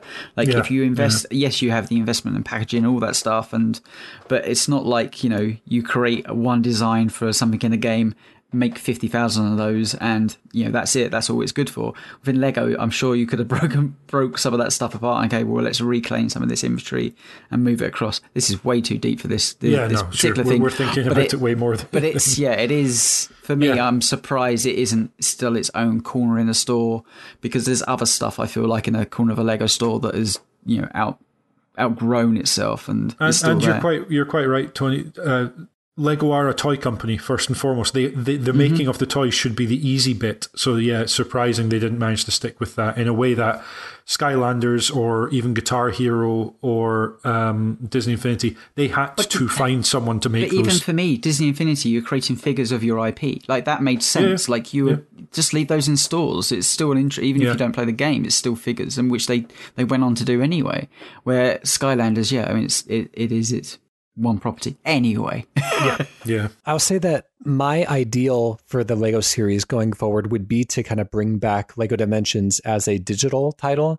And, I'd like to have like one kind of like Lego hub software, and each of the Lego games that I buy from that point forward would be kind of like these smaller expansions onto that title that entitle me to additional characters, and I get the story, the Lego Star Wars story that I get to go through, but then I could take my Lego Star Wars characters and bring them into my Lego Harry Potter world and let them all kind of play together. And like that feels like a really exciting, and the fact that like they were doing these kind of like maybe it feels higher risk to me to publish physical toys and to send those out to stores, but like they were treating it like very low risk things. And so they were able to do things like Beetlejuice, and like, I would love to see some more kind of obscure or unexpected properties. They don't all have to be mega blockbusters like Star Wars and stuff. I'd love to see it. Let's get like It's a Mad, Mad, Mad, Mad World or Mr. Bean or something weird and unexpected like that. And I feel like if they did a digital Lego Dimensions, then that would be possible. So I kind of hope that they kind of consider going back to this model going forward, but maybe just kind of excising the Toys to Life portion of it. But anyways, we spent enough time on Lego Dimensions. Very interesting diversion from the main series. Next, Lego Marvel's Avengers in 2016. I don't really have much to say about this one. This is based on the Avengers movies, and I found it to be rather boring.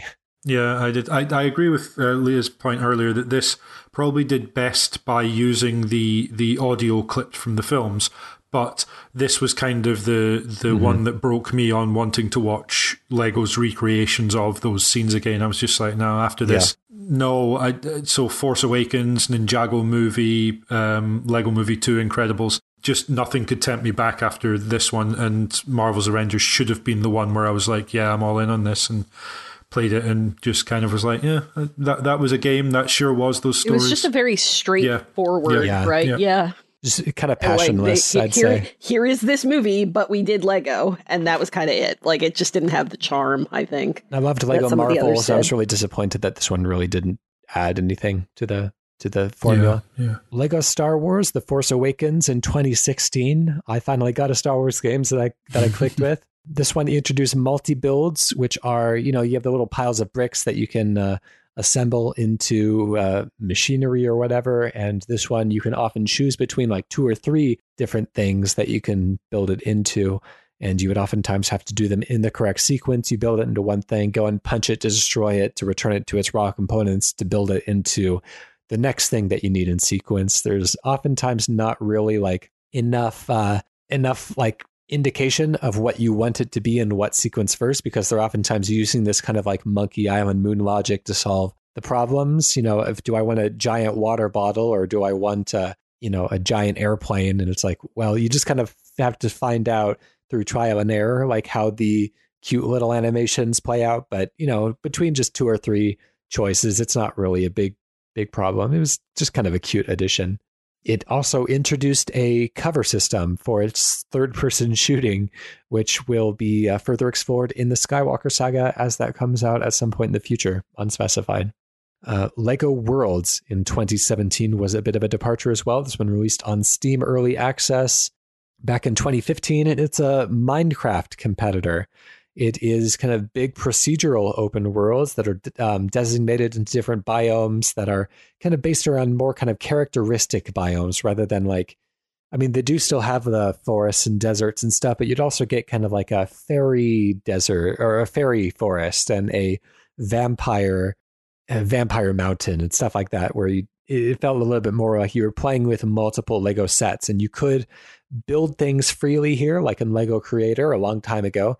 But again, like going back to that one, like the assembly of things give you more freedom than Minecraft because you have all sorts of differently shaped blocks. And so you could create some really compelling stuff, but it was always just a little bit cumbersome to navigate through the menus, and it just ended up making everything a bit slow. So if you were really dedicated to this and you really loved it, there's a lot to get from Lego Worlds, but yeah, it's just a bit slow for my tastes.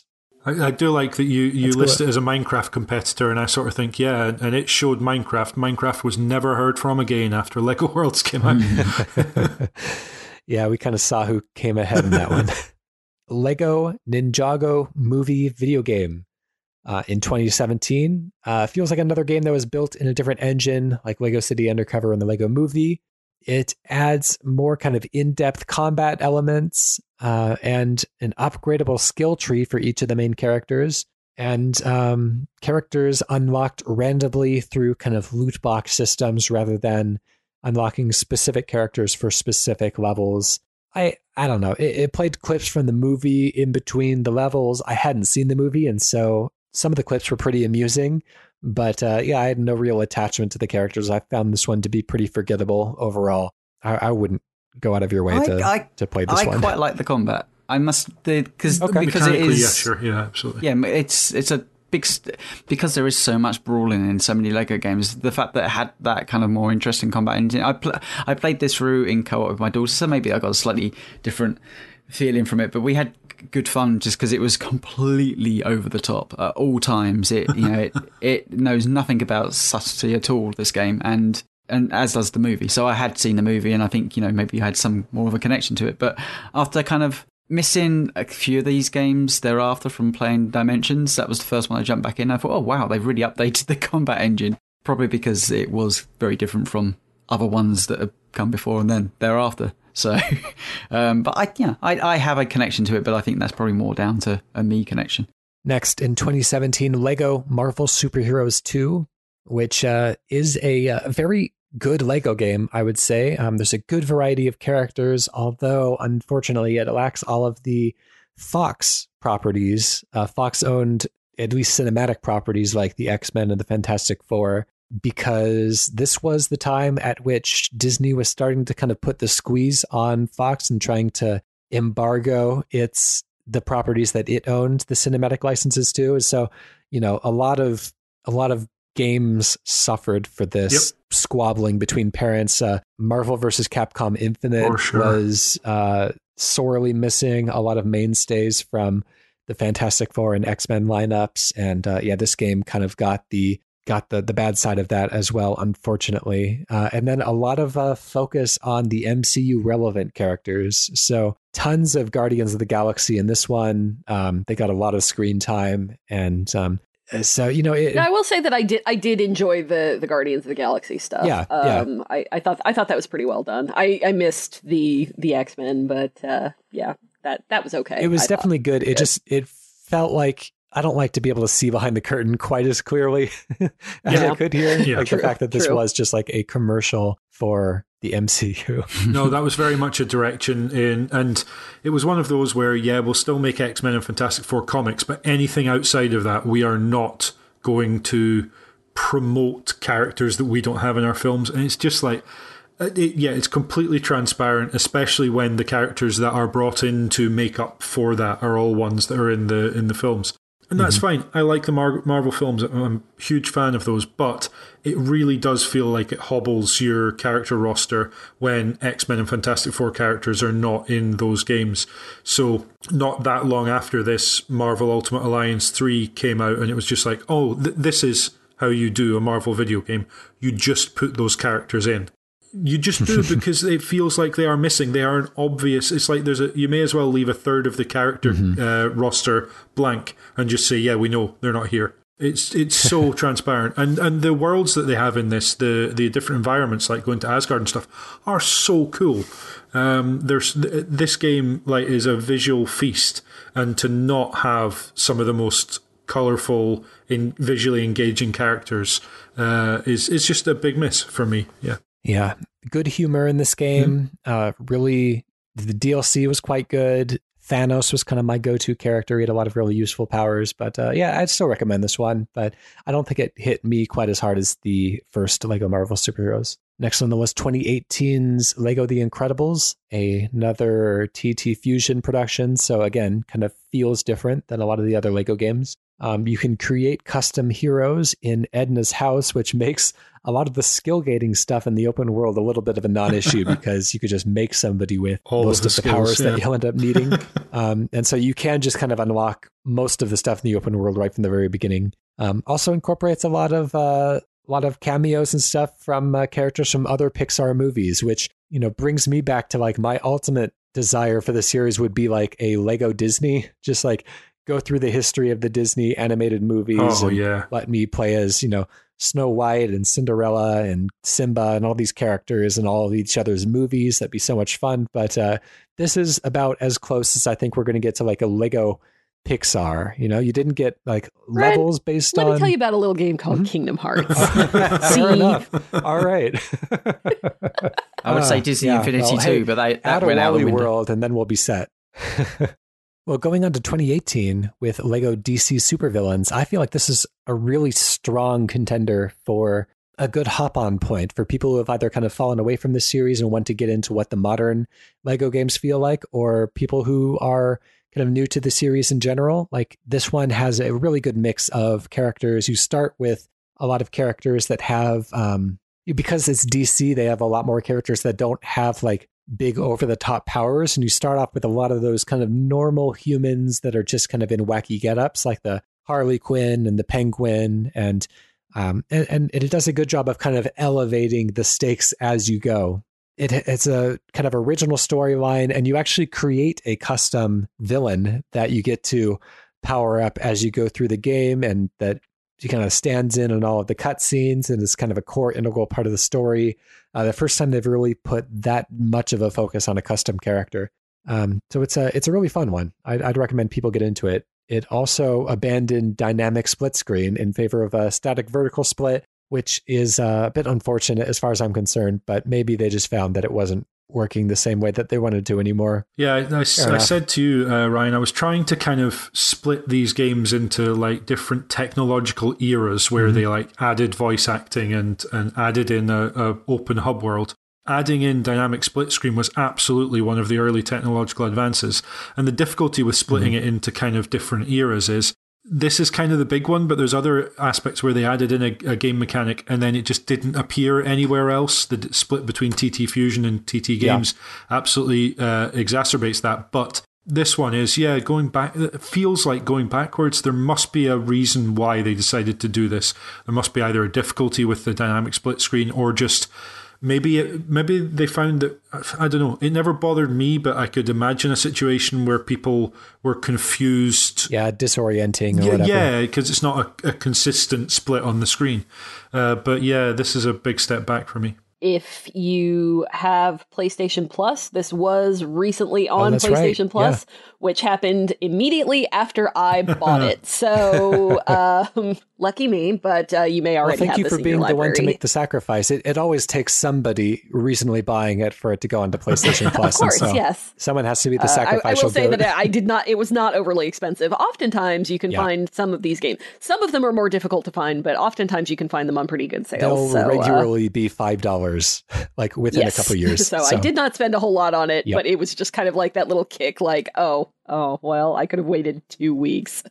2019 brought us the Lego Movie 2 video game based on the second Lego movie. Again, a different feeling engine. The main story progression is actually like a lot of the time via interactions that you would have in the open world and completing optional side quests along the way that kind of help you reach thresholds to get to the next big open world segment that you can do more side quests. And it's less of those kind of corridor, tightly scripted segments that you would see in the other Lego games. So it does play a bit differently.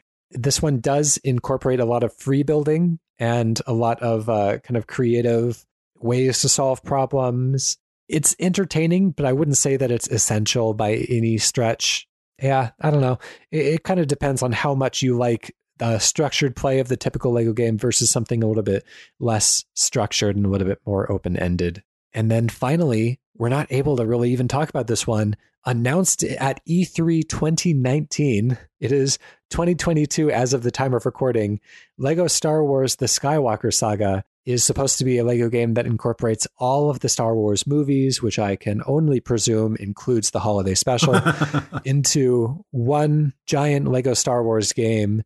And it looks really impressive from the trailers that they've shown off, but it has been delayed numerous times. And as of right now, in early 2022, we still don't have a release date for it. It's supposed to release in sometime in early 2022, but it may get pushed back even further than it already has. It's been kind of a ghost for the past, 2-3 years. It's so bizarre, isn't it? It's so weird. Like, I have to imagine this was a game that, like, based on the rate at which Lego games came out before then, it should have been either 2019, 2000, or early 2020. This game should have come out. Yeah. And yet they've taken an extra 2 years over it. And that's not a criticism. It's notable. But what it also means is, if I go to play this, I should expect to see 3 years worth of development on this game, whereas every other game, if it was an iteration or only very slightly different from previous games, that's fine. Because they came so thick and fast, I expected that. But in this case, I can't imagine that TT Games aren't feeling a weight of expectation for this, because it's been talked up and it looks different and it looks like they're trying new things. And, there's going to be extra mechanics and, dogfighting and stuff like that and that kind of thing. That feels like a lot to live up to.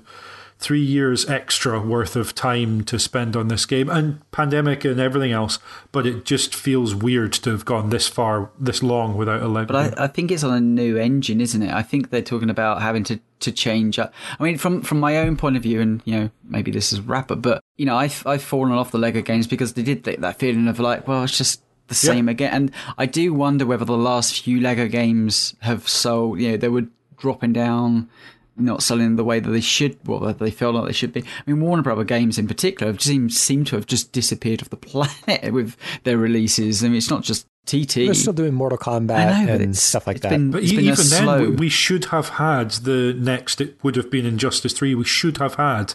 They were on a 2-year cycle for Mortal Kombat Injustice, and we didn't get that again. Pandemic, but yeah, Tony, I agree. There is this kind of hole here. From that point, this is the game I've been looking to jump back into Lego, the Lego games. So there is an expectation there because they have talked up about it. The stuff they've shown does look differently enough that I'm like, okay, let's see where we are in 2020, hopefully too. So, hope for them, for the series, I hope it is, it is, it's a chunk of content to chew off, right? I mean, all the Star Wars saga, it's a big It's also ambition. a weird one as well, because I guess WB Games, their biggest showcases for the past 2 years during the pandemic have been the DC fandom. Lego Star Wars Skywalker Saga does not fit there. It's not a DC property. You can't even tangentially pull it in a way that obviously the likes of Gotham Knights and Suicide Squad can show there. So it makes sense that we would have heard less from it. But yeah, it does feel like there should be an E3 announcement, and it's coming out at the end of this year, really, it feels like. But that said, that's not to put pressure on developers as if I could. Obviously, take their time, and it's great that they have the time to do this and not feel pressured to put a game out during a pandemic. But it does make me feel like, maybe I'm not that enthused by playing the Skywalker Saga through, because like half of it I don't really enjoy that much, or have already seen done before. But I'm intrigued by what this could be, because it feels like it should be something quite different. Yeah, I'm really looking forward to this, but we really can't say that much about it until we get it in our hands. So maybe in another few years, when there's another 30 Lego games to talk about, then we can cycle back for another issue. Well, maybe we can we're at that point now, we can just cover one Lego game if it comes out, and it's like now that we've caught up, right? Yeah, so we have some lovely community correspondence, but unfortunately we're running really long. And so I think I'm going to encourage people to hop on over to arcaneandrinse.com/forum to read what people have said about the various Lego games. A lot of people who have pointed out that Lego Star Wars was something that hit them at the right time during their childhood, and have really kind of carried on loving these games up until kind of recent years, or who have a lot of fond memories of playing in co-op with siblings and with friends. And I think that's what it's all about. That's the kind of magic of it. And so lots of good correspondences there, but you'll have to do that legwork yourself, unfortunately, just due to time. But we do have time for some 3-word reviews. Let's start with Leah. R. Michelle says, perfect beginner's game. Kurt Lewin says, simple but fun. Spencer Saunders says, positive noises pointing. Ruben Cornell says, just one episode. Tales from the Backlog says, just good fun. James Bate MCCT, tenuous license levels. Alex79UK says, not child friendly. Samant Smith says Lego Dimensions rules. Dan Ormisher says inane, tedious drudgery. MD Crybuffs, barefoot friendly experience. Okay, there's a story there I wish to know, but you know, you're not at risk of stepping on anything for sure. Oh right, I'm there. Digital experiences. I'm there now. Okay. Cats and Cucumbers says adequate co-op. And finally, Porg of Prophecy says highly accessible fun. Let's give our summaries for almost 20 years of Lego games. Let's start with Leah. All right. I've enjoyed the Lego games that I've played. I don't think that I necessarily hold them in as high regard as some people do. I think that they tend to be a lot better than many licensed games, which are kind of notorious or can be kind of notorious for low quality. And I don't think this is that. I think these are pretty high quality. It's just that they are often pretty standard. Like, you know what you're going to get. And that's a good thing and a bad thing. It just depends on what you're looking for. I enjoy these as kind of a relatively straightforward guided experience. I never really got into, as I've mentioned, the kind of collecting aspect to any great extent. So I don't know, maybe it would be different if I had, but as of now, I think that they are perfectly competent. I recommend them especially if you have maybe kids or partners or friends who are not as game literate. Maybe this is something that's really easy to get into, fun for as long as they last. And I think there's definitely a place in my gaming experience for that, and there probably will be for a lot of other people as well. Excellent. Tony, how about you? I've loved plenty of Lego games, but I've never, they never seem to kind of go into my top 10 of the year kind of batch. But I've had so much fun playing certain, and I think a lot of it's got to do with the way that they handle IP. I think it's both a blessing and a curse for me, because it seems like Lego has cornered all the kind of modern day IP away from these standard video games and turned them into Lego games, and that's a blessing and a curse, because there is one thing which you always get from a Lego game, which is high quality. You just, there's some respect towards the IP, and they're always fun just to play through. And I've had, a lot of fun playing through with my wife, a lot of fun playing through with my children, and they're definitely a part of that kind of gaming, culture literature now. Like, everyone has played probably a Lego game in their life, and I've always enjoyed the series, but it doesn't quite go in the upper echelon of, man, new Lego game I must play. But there is so many that it's hard to, just going through this, it's hard to kind of play every single one unless you're Ryan. But no, I feel like if you haven't played a Lego game yet, you've probably missed out on kind of gaming culture of some kind, because they are very good. And if you haven't, check out. My personal favourite is the Harry Potter years 1 to 4 and Pirates of the Caribbean. They're my two kind of stand out, but they're quite early games in the series, and I do feel like talking through this, there's a few that I probably do need to jump on and play where they've kind of advanced controls and advanced kind of some of the most interesting storytelling elements. But it was fascinating to sit down and listen to the history. Give my own wrap up here. Having played all of the games that we've talked about today, I will say that none of these are like really revolutionary games for me. I think like the most exciting thing for me is to be able to play as the new characters and kind of learn about some of the obscure characters around the edges of each IP. Like, it just feels like there's so much depth and so much love that's kind of poured into each of these. I think having kind of a really simple, really flexible framework that the team has to work with allows them to kind of paint any color over it. They can really, because it's so open-ended, it really applies to any property that they want to apply it to. And that's really cool. That's a really fun place to be as a game designer, I'd imagine, like to have something that you could really, effectively plug anything into it. We saw that in Lego Dimensions. So many properties I would have never expected to have video game adaptations are now, playable on modern hardware. I'm like, that's kind of cool. these are for me just kind of comfort games more than anything else. And I play through more of them than I probably need to because I'm curious as to like how they develop and change over time. And as kind of a long-term study, that's interesting to me. But yeah, essentially like they are just so nice to just like kick back and just have like a podcast playing in the background or even like watching a movie on a second screen. Like they're very kind of low engagement type of games. Like they're not very demanding, but they're just very comfortable. And I'm really glad that I've spent the time to kind of go through the series and kind of see the studio grow and try new things and learn from their mistakes and implement new kind of experimental features. And that's just it's very fun. It's like watching a child grow up.